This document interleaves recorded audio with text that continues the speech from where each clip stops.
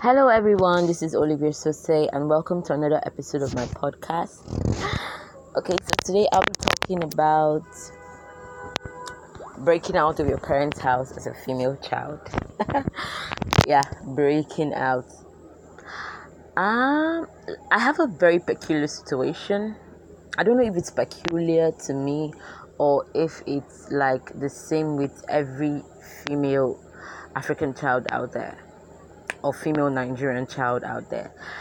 I'm done with school and I would love to, get my own place, get a job, get my own place, be responsible for my life, things like that. Leave, basically, because I don't feel especially comfortable at home. I feel like I deserve some privacy. I feel like I deserve to, to I it's mostly privacy though. It's mostly the privacy that I want to have. The privacy, the ease, the advantages, the pros of living alone. And I know that I have the means to pay for my accommodation. So why shouldn't I live alone? Now the problem is this. My mom is like, you cannot live alone. That's for prostitutes. As a girl, you shouldn't live alone. The only time you should leave the family house is when you're getting married. So imagine the life of an African female child. They give birth to you. You go to school, primary school, you graduate, you go to secondary school, then you go to the university. If you're lucky, you can rent an apartment, but you have to have a roommate. Or you could stay in the hostel. And after that, after your 4 years or your 5 years or your 7 years, whatever it is you spent in higher institution, you come back home. Yeah. And then when you're back home, you go for youth service. After your youth service, you come back home. And then you live at home until you're ready to get married. And then from there, you move to your husband's house. That is so lame. That is so whack. I don't think I could handle it mentally. Like, I've been under so much mental pressure ever since I came back home.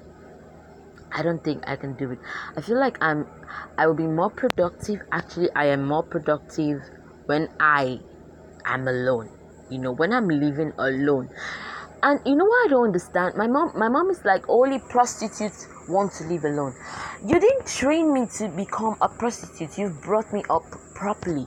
The Bible says, train up a child in the way he should go, and when he is old, he would not depart from it. If you are confident in your parenting skills, why are you afraid that your child will deviate from what you've taught him or her and do something else? Why can't African parents trust their children to make the right decisions? Especially when you've never made a wrong decision. Yeah, I've been on my own. Like, I went to a boarding school. I could have done a lot of things in boarding school. I didn't do any of that.